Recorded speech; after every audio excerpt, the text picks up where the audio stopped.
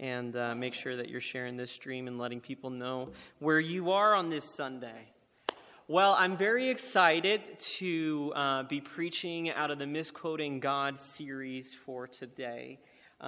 This is going to be, unless the Lord pivots it in my heart, this is going to be our last week in this series. And I hope it's been enjoyable for you as we've looked at different Bible verses and just explored some of the things that are in Scripture that can oftentimes be misquoted, misunderstood. There we go. I was wondering when my volume would kick in. That could be misquoted, misunderstood, misapplied in our lives. So last week, if you don't remember, we looked at the story in John 9 about the individual who was born blind, and we asked this particular question about sin and how oftentimes we think that when something bad is happening in our lives, that it is a direct result to God's punishment. And we talked about how oftentimes that's a misconception, and in reality, we live in a fallen world. And sometimes by living in a fallen world, by no fault to ourselves, because this world is fractured, we at times experience tragedy. And we shouldn't always associate the tragedy or the misfortune of our own lives as God hating us or God's judgment upon us, but rather we just need to use it as an opportunity to be able to glorify Him even more and show everybody else around us a beautiful picture of who He is. Well, this week we're going to be looking at a very important verse, I believe, out of the book of Acts as well as Proverbs. And it has to do specifically with this concept of parenting and children.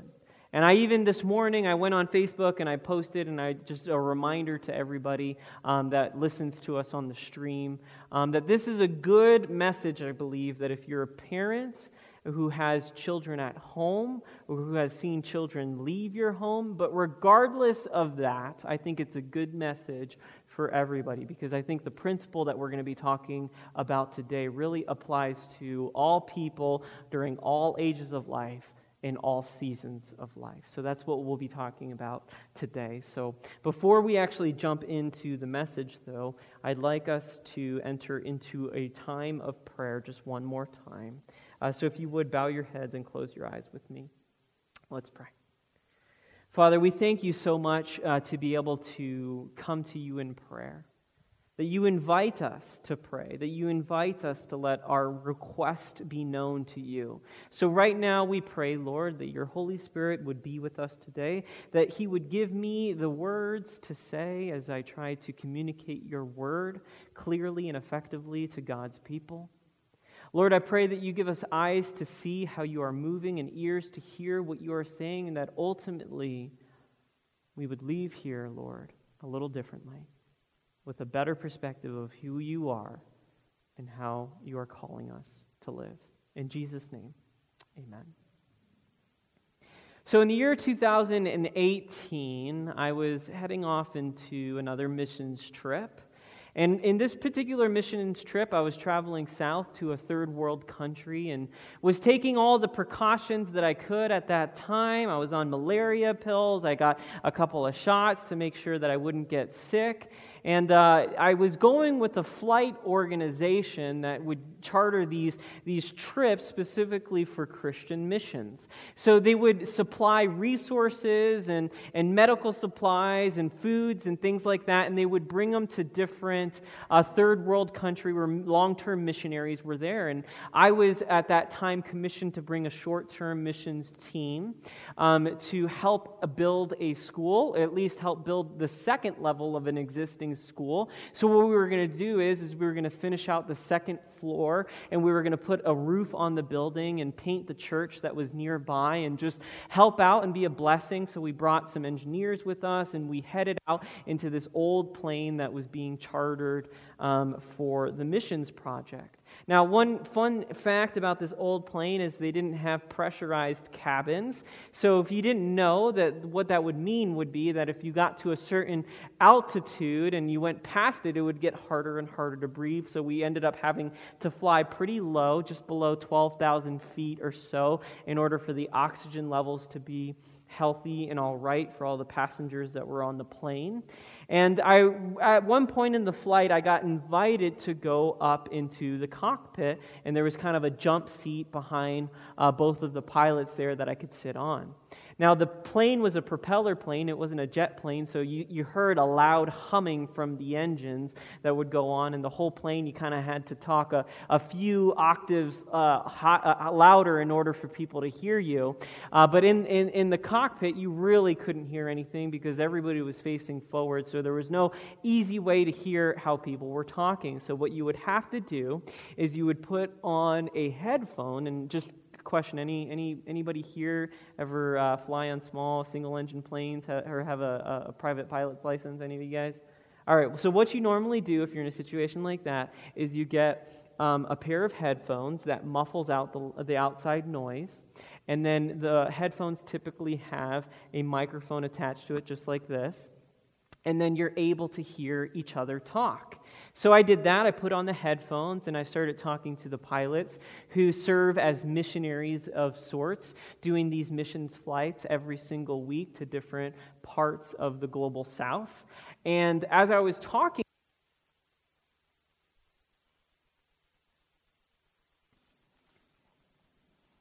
we're going to switch over to pulpit. The conversation got brought up about my wife who was pregnant. And so we started talking about it, and I started telling him how I was kind of nervous about this flight. And even though I did all the right precautions and preparing and kind of making sure that I was going to be healthy and safe, there was still this looming fear over me, if you will, that what if something happened? You see, life changes a little bit, right, when you end up having a child. You start to look at the motorbike a little bit differently. You start to look at skydiving a little differently. At least if you don't, your wife does on your behalf. And you start to realize that if I go, there might be consequences that affect more than one person. And I started to think about my child and what would happen if I died, or what would happen to my wife if I died. And that's a good time if you sell life insurance to talk to somebody like that, right? Someone ended up doing that for me. But more on a practical level, you just think about the hole that will be left in that situation. So I was thinking about that, and I was worried about that, and I was doing everything that I could to be safe in that situation. I had been to third world countries and poor countries before, so I kind of knew somewhat some of the things to navigate in situations, and the people are almost always kind, but you still just have to be careful with some of the things that go on, especially theft or robbery and things like that. So I was trying to do as much as I could, but in reality, there was a fear bigger than my death in that situation. You see, I have been serving in ministry on staff in one way or another since 2008. And even though my wife and we've been married since 2012, it took us a little while before we decided to have children. But one of my biggest fears, and it still in some ways remains a fear for me, is a fear of my children's faith. You see, I don't know if you know this, but pastors' kids in particular sort of have a certain kind of reputation. Some of you are giggling and you already know what I'm getting to here. But pastors' kids aren't always altar boys, let's just say that much. And oftentimes, pastors' kids are known to be somewhat rebels and to somewhat drift away from the faith. If you ask around, that's usually what you end up hearing. And here's the thing, greater people than me have made mistakes. So if greater people than me have made mistakes and screwed the pooch, then of course I was worried as well. And this was kind of carried over my life as a dark cloud, if you will. I was worried that my son, which I don't even know if I knew that it was a boy at that time, was going to in some ways drift away from the faith. You would think that being a pastor's child, that this child would have all the opportunities to learn the right Bible verses, to hear the right sermons, to get the right parenting at home. But I think what ends up happening to pastors' kids is sometimes this association between the stresses of dad and being at the church, kids start to muddy itself with a view of God, where they start to resent that. Or sometimes in certain congregations, the people could expect too much out of the children, and they could measure the children out of the measuring rod of their own years instead of the child's years. So when the pilot all of a sudden started to talk about how he was a pastor's kid, my ears perked up. And I started to lift out of my seat. Because you see, I had been quizzing people at that time and asking them, as pastors, what did you do for your children to help them navigate the difficulty of being a pastor's kid? But here's the thing, right? Whether you're a pastor or not, if you're a Christian and you care about your children's eternal destiny, then you most likely have wrestled with something similar to this at one time of your life, right? Where you desire for your children to not only do better than you in life in whatever regard that you think of, but to not make the same mistakes as you, to honor God in a better way than you have honored Him.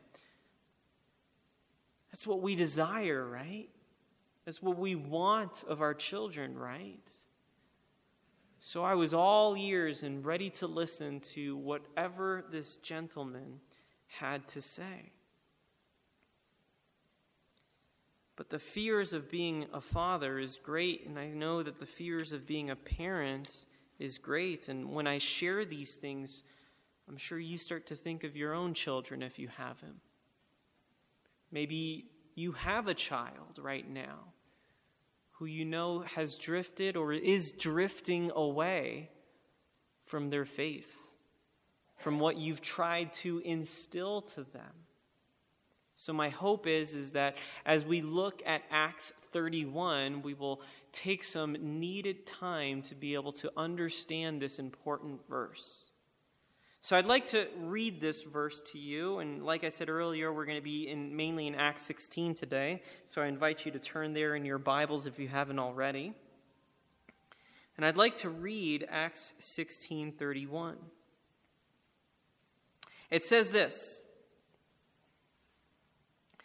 "Believe in the Lord Jesus, and you will be saved." But what comes after that?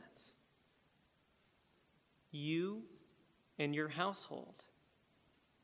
You see, I remember growing up in a church and hearing this verse several times, and it would oftentimes be accompanied with another verse out of Proverbs 22:6, and we'll put that one on the screen real quick. Start children off on the way they should go, and even when they are old, they will not turn from it. And I would hear these two verses kind of in unison with each other as a way to, in some ways, say that all you need to be able to do is get saved yourself. And here's a promise from the Bible that says that if you are saved, your children will also be saved. And in fact, they would use Acts 16:31 as a proof text, if you will, that if your children weren't saved, that you were somehow doing something wrong, because here is a God's promise. And they would look down upon you and apply these two verses as a way of saying, you've done something wrong. Now, maybe you've read these verses before, or maybe you've been in a church where something like that was the common cultural milieu, if you will. And maybe because of that, you've felt weighed down and heavy in realizing that that did not happen for you.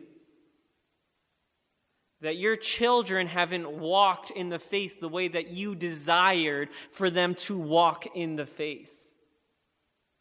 Well, today for our Misquoting God series, I want to give some hope to you and help you understand that that verse, as beautiful as it is, has been misapplied.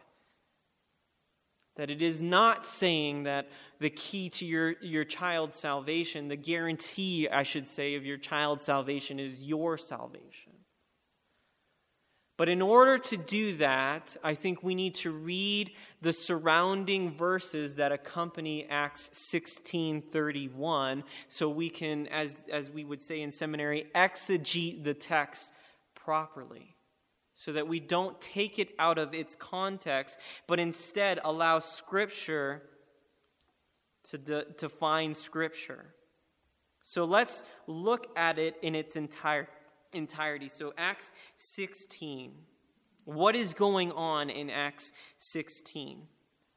Well, Paul and Barnabas had completed their first missionary journey and kind of traveled through Europe and Asia Minor into spreading the gospel, planting churches, and helping people know who Jesus is. Then after that, they start talking to each other and they start planning a second missionary journey to go to many of the same places in order to check in on people and continue to encourage them in their faith. But Barnabas in particular wants to bring this man named John Mark, but Paul doesn't like this guy named John Mark. See, John Mark got a little cowardly one day and decided to abandon them. So because of this disagreement, Paul and Barnabas go separate ways, and Paul takes Silas with him. Fun fact, John Mark is the same guy who authored the Gospel of Mark. Paul and him would later on reconcile. So Paul and Silas are now traveling through Europe and Asia Minor, and in chapter 16, they end up in the region of Philippi, in this Macedonian Greek city. And there, God is starting to move. The Holy Spirit is moving in powerful ways through their ministry. And this woman named Lydia in particular gets saved, and through that creates inroads into that area to be able to influence people and allow other people to get saved. But things all of a sudden take a turn for the worse when Paul and Silas cast out a demon from this girl who is serving as a fortune teller. Her parents decide to slander Paul and Silas. So Paul and Silas end up going to prison because you see the parents of this girl were using the slave owners of this girl were using this child as a way to profit off of her sad state. So Paul and Silas end up getting thrown in prison. And not just thrown in prison, they're literally stripped naked, beaten, flogged with rods, and then put into a prison cell. And that is exactly where these verses find themselves in Acts chapter 16. Now, I want to read for you a couple of scriptures, and we're going to be in verse 23 now, and we'll also have it on the screen for you. It says in verse 23, after they have been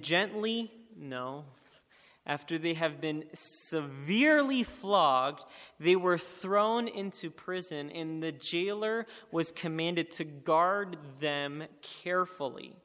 When he received these orders, he put them in the inner cell and fastened their feet in the stocks. This would not be comfortable, right? They're already dealing with a broken, beaten body, and then now they get strapped in the inner cell, which is probably very dark since electricity didn't exist back, or at least the electricity, the way that we wire it, didn't exist back then. It was probably incredibly dark, and then they were fastened in these stocks. Now take notice of what comes next, church. Pay close attention to this. After about midnight, Paul and Silas were praying and singing hymns from the blue hymnal. It doesn't say that, but we know it's true, right? No, I'm just kidding. To God. And the other prisoners were listening to them. Suddenly, there was such a violent earthquake that the foundations of the prison were shaken. At once, all the prison doors flew open and everyone's chains came loose.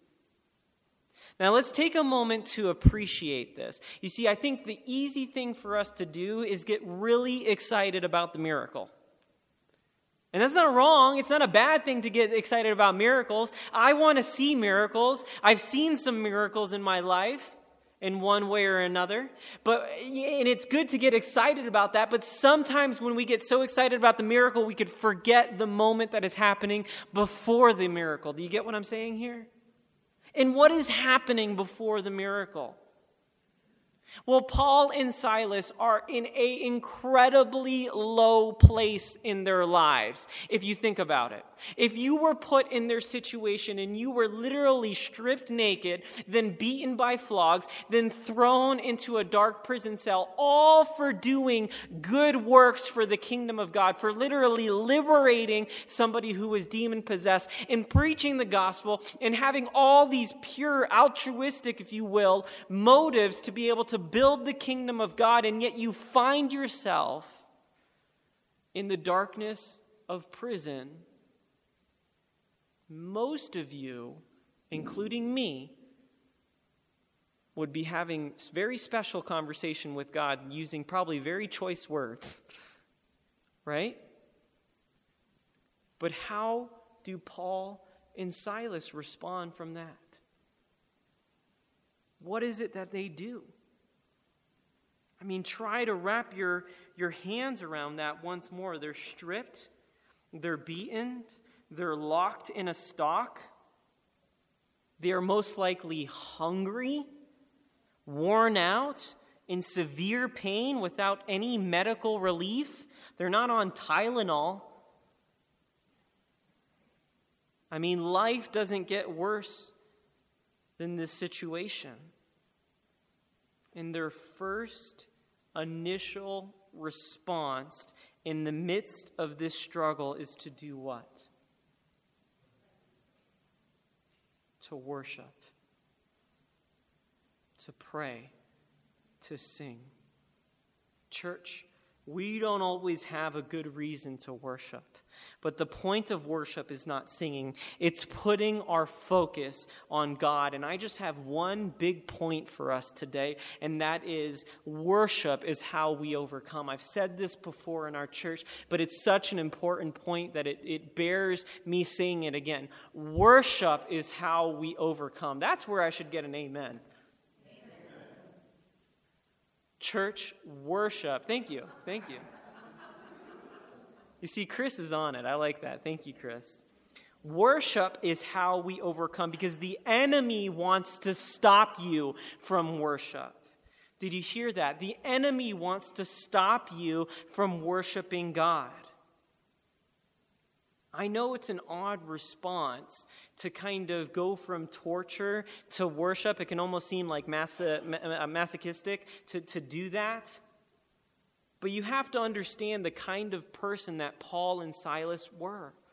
They were the kind of people that were so utterly devoted to God and the grace of the gospel and experiencing this in such a powerful, almost just life, it is fair to say, life-altering way that it's almost like every single other experience that they could go through in life would pale in comparison to knowing that God had reconciled them, that God had forgiven them, that God had died for them, and that God had rose from the grave, and that they would too. Church, do you hold that same kind of perspective? Or are your problems bigger than your God? Oftentimes we worship our problems more than we worship our God. Well, what are you saying there, Pastor Kevin? I don't sing any songs to my problems. Well, let me help you understand what worship actually is, because you see, I think sometimes we have a false understanding of worship. I mean, we purposely say things like, oh, okay, we're going to continue in worship in our service, or Jess is going to lead us in worship and things like that. And we understand that worship is oftentimes associated with singing a song. That's how our society kind of classifies it. But in reality, worship is so much more than a song. It is a posture. So let's look for just a second at what worship is according to the Bible. I'm going to read a verse for you that comes from Psalm 95, 6 through 7. It says, "Come, let us bow down in worship.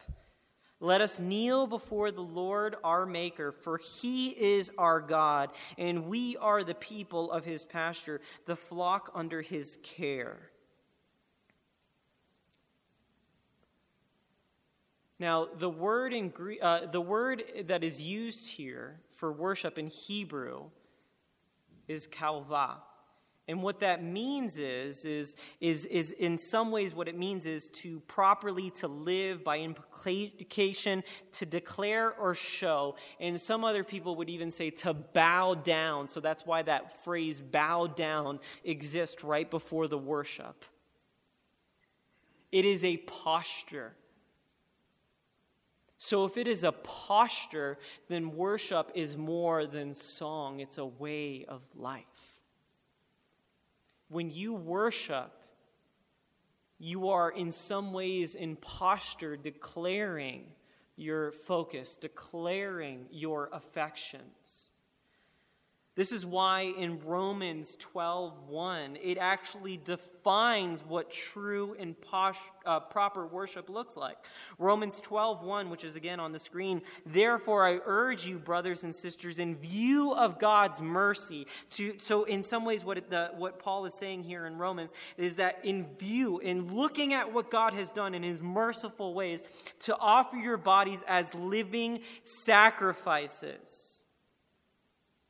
So here, the way that Paul is defining worship is how? By offering your bodies as a living sacrifice, holy and pleasing to God. This is true and proper what? Worship. So true and proper worship isn't memorizing all the songs on the Christian radio. True and proper worship, at least according to Romans 12:1, and through looking at some of the Hebrew of Scripture, is a posture of bowing down. It's a posture of living your life as a living sacrifice. That is what true and proper worship looks like. So when we see Paul and Silas singing, it's not because they're kind of a nutty in their head and they have some loose screws. It's because they lived a life regardless of their circumstance, regardless if they were going through a high season of life or a low season of life, in what type of posture? A posture of worship. Pastor Kevin, what in the world does this have to do with me raising my children? I'm getting there, okay? So be patient with me.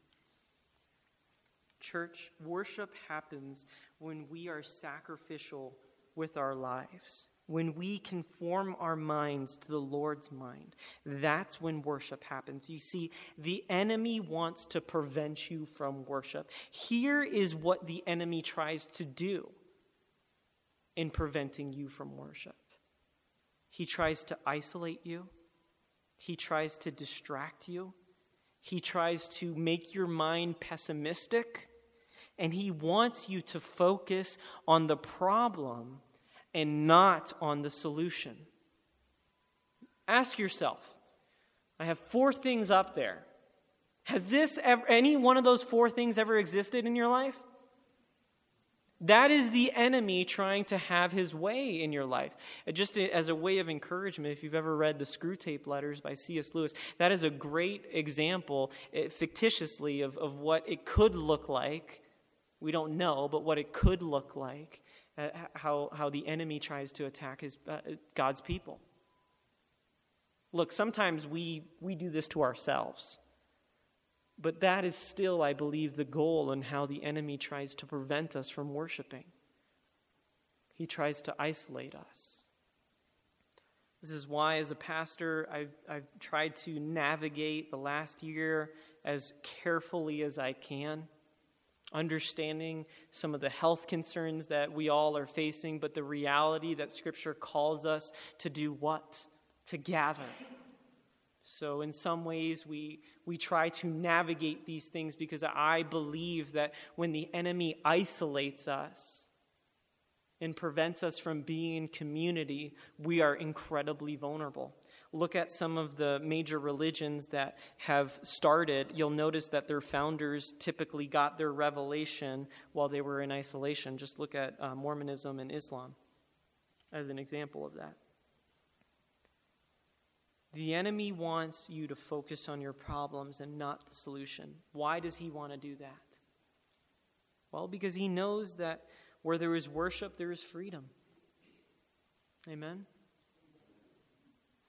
He cannot stand to be in a place of worship. When we praise the Lord, when we are singing songs, when we are, not even when we're singing songs, but when we are allowing God to be the center focus of our life, regardless of the situation, that is the place the enemy cannot stand to be. Which is why when we worship, there is freedom. Look, if you find yourself in prison, I'm not saying that if you sing, the chains will come off. But it's almost like God allowed in this moment a visible manifestation of the freedom that Silas and Paul had in their hearts, right? It's almost like what was happening in the supernatural just made its way out into the natural, and the chains of their lives literally fell off. But here's the thing. They were already free.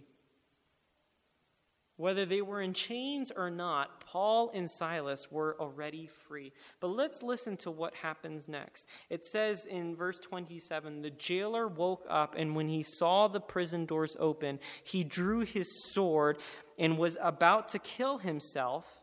Now, when I first read that, I thought he was about to kill Paul and Silas and everybody else. But he's about to kill himself. Why? Well, because the jailer recognizes that this isn't a normal thing that happens. And he's on watch. So if he gets caught and all the prisoners are gone, what do you think is going to happen to him? Well, he's going to end up in prison himself, and most likely in a worse situation for being a traitor. So the easier solution for this man is to take his own life. So he drew his sword, and he was about to kill himself, and he thought the prisoners had escaped. But Paul shouted, because it's dark, that he didn't know that the prisoners were still there. But Paul shouted, "Don't harm yourself, we are all here." The jailer called for lights, rushed in, and fell trembling before Paul and Silas. What a picture is that, huh? Now, kind of amazed in this moment of what happens next. Because this person comes down, this jailer comes down and literally falls before Paul and Silas. And listen to what he says. He then brought them out and asked, "Sir, what must I do to be saved?" It's almost like God short-circuited this and rewired it so that it would happen more quickly, but immediately the jailer recognized that something was at work.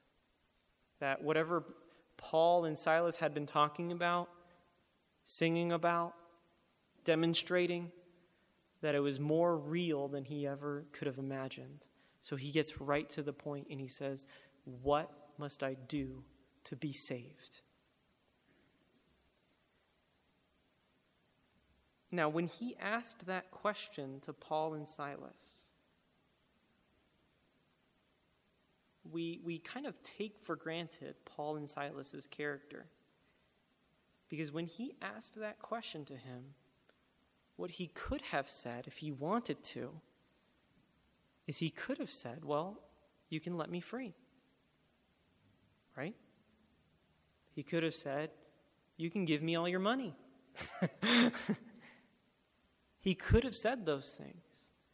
And sadly enough, we've seen people in all religions, and not just religions, but in all areas of leadership, sometimes take advantage of their opinion or of their position, right?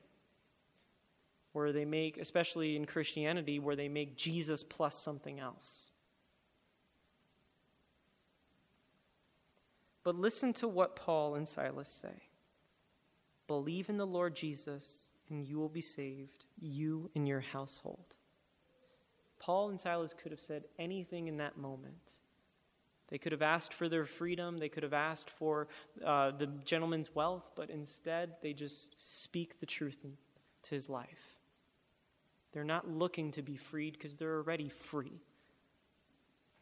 But they speak the truth into this person's life. The famed reformer from Geneva, John Calvin, he wrote this: "We must note that after we have embraced Christ by faith, that alone is sufficient to salvation." What is he saying there? You don't need to tack on anything in order to be saved. That faith in Christ alone is what's sufficient for our salvation. Church, do you believe that? Do you believe that faith in Christ alone is sufficient for your salvation? After this moment, the jailer invites Paul and Silas to meet his family, and then they end up having a conversation. And Scripture literally kind of makes it a point to say that the jailer was filled with joy because he had come to believe in God, he and his whole household. You see, I don't know exactly why Paul, or at least Luke, who wrote this, wrote those words in that you and your household would be saved. But what I believe it was trying to do, I don't think what he was trying to communicate. It was a promise that if you're saved, by effect, all your children are saved. I think that's a false idea. But I think the Holy Spirit knew that through this conversation, his whole family would get saved. And Scripture even points out that his whole household believed. So it still takes the time to say that each individual in that household needed to believe for themselves. So let me let you off the hook with something. When I referenced those verses earlier, the Proverbs verse about train a child up in the way you should go and you won't depart from it, or the Acts 16:31 that we just read, what it's not saying is that if you just tell your child and force into your child their Christianity, then boom, they're Christians. But rather, you have a lasting impact, an impression on their lives. This jailer had, by way of his own faith, had a lasting impact and impression on the lives of his household. Parents, we cannot take that for granted. You know, I didn't finish the story about the pilot because, as I had said earlier, I had been quizzing people about what they do as someone who is a pastor or maybe was a pastor's kid in order to set them up well so that they don't become bitter towards their faith. I asked probably over 15 people that question. And I loved this gentleman's response in particular. What he told me was to live a life of worship and authenticity in front of your children.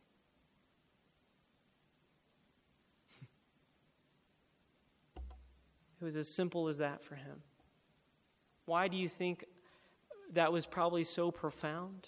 Because here's the thing, I know that it's sometimes something so simple, we can in some ways not realize how profound it is. But here's the thing, church. I still have a ways to go before my kids are grown adults.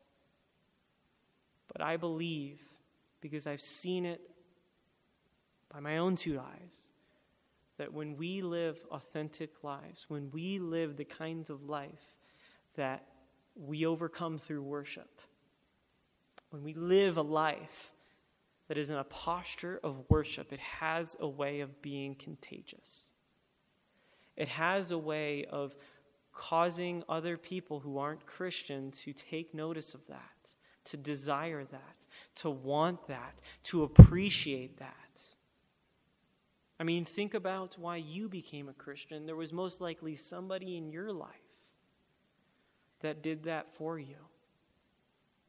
So how do I wrap this up and tie it into this topic of parenting? Well, regardless if you're a parent or not, whether you're a mom or dad or not, I believe, church, that God wants you to live a life of worship, true and genuine worship. Are you living that life? Are you allowing those around you, especially your children, to see their God? Or to see the God that you want them to be theirs through your life? If you're not, that's the place you need to start. Because that's the best thing that you can do for them.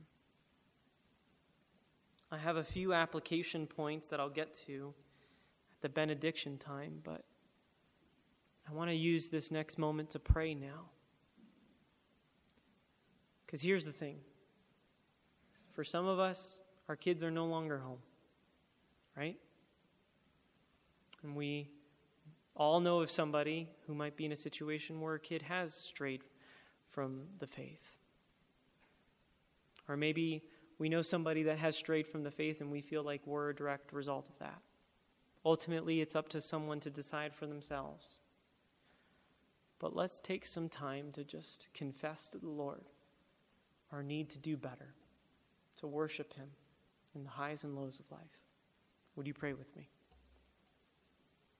Father, we thank you so much for your word. We thank you that through the scriptures, Lord, that we have this opportunity to see this timeless truth in our lives, to cling on to these powerful stories of faith that have the opportunity to transform us. Lord, we confess that we have not always worshiped you in spirit and truth. We have not always worshiped you with lives that are living sacrificially. We have not always worshiped you in a posture of bowing down before you.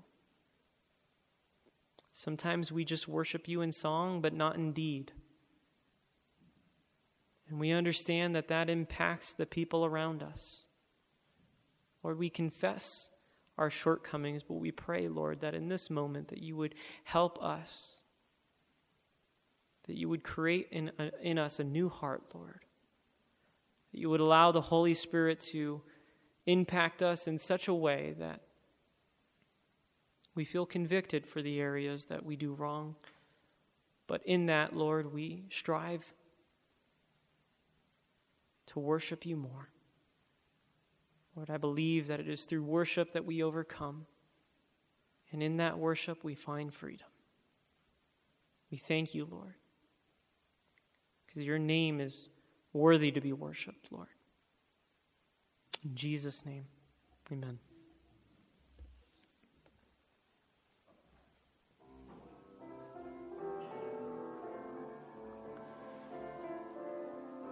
I think that worship is hard sometimes. It's hard for me. And Kevin and I were talking last Sunday about how the closing song, the Holy Spirit picked it. Picking songs for Sunday service can sometimes be a burden more than an act of worship.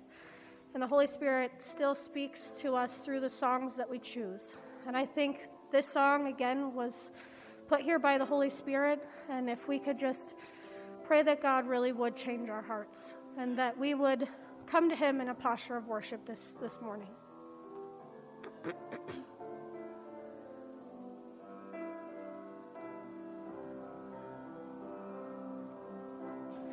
Change my heart, oh God,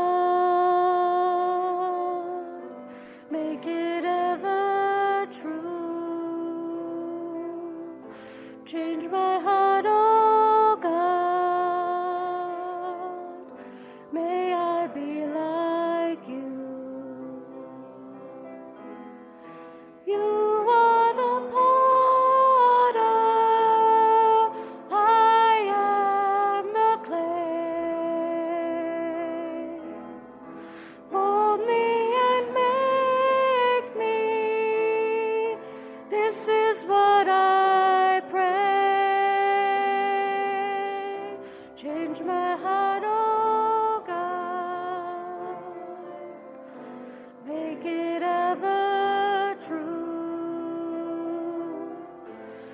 Change my heart, oh God.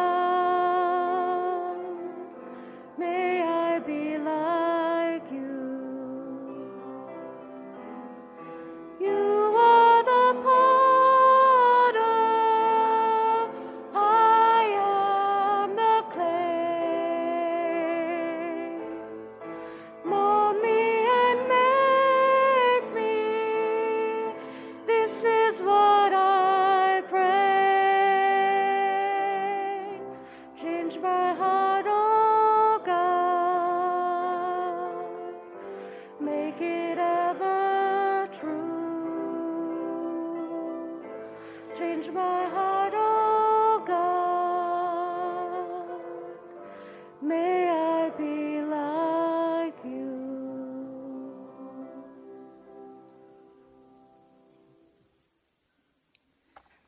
Well, this week I have a little bit longer of an application, and I might need to read just a little bit to you today. But the reason is because I feel like today's message is so important, because it's just one of those, I know every week I say every message is important, but I think it's one of those things that if we get this right, man, so many other things fall into place. So I want you to get this right. So please take this application, especially this week, seriously. I want you to take time this week to worship God. As simple as that. When you are happy, to worship. When you are feeling tears or anger, to worship God. You can listen to a song, you can sing, you can simply put your hands up and bow down without music. As long as you are placing your affections on Him and doing that in a way that is true. If you're a parent, and especially if you're a parent with young children, I want you to think about and evaluate if there is something that you can do specifically to implement it into your weekly rhythm to help your kids be trained up in their faith. Just some suggestions of things that you can do. You could pray before a special moment of the day. So maybe before you go to school, you could pray a blessing over your child, or just pray for your child and have him pray or her pray with you. You can pray during dinner time. You could pray at bedtime and take time to maybe even pray for other people, not just what you want. You could write down memory verses and stick it on a fridge. And you can just talk openly about your faith and why it is you take them to church on Sundays and why you think that's so important. If you're an older parent and today's message spoke to you and you want to continue to encourage your children in their faith, whether they've wandered away or not, I want you to especially take time to think about your life, to reflect on the things that maybe you feel like you weren't worshipful with. To ask God for forgiveness. And if it is appropriate, to ask your children for forgiveness as well. And then continue to pray for them. And model as best as you can a worshipful life. Could you do that, church, this week for me? Whether you're mom or dad or not? Awesome. Well, we are excited to enjoy our time out in the mountains this upcoming week. I really hope that you are there, and even if you don't spend the night, I hope that you take some time to maybe even just come down and allow the Lord to refresh you. Again, if you haven't signed up and the only thing that is keeping you is money, we don't want that to be a reason not to come. So talk to one of us, talk to myself, talk to Barb, talk to Jess, and we will make sure that you're there. Otherwise, we will see you the week after next if you're not coming to camp, and we are excited for that as we hopefully will kick off a new series, which remains to be seen. So I've been praying about it. I've been kind of jumping between a couple books, so we'll end up seeing where we go. But may the peace of the Lord be with you, and we look forward to seeing you at camp.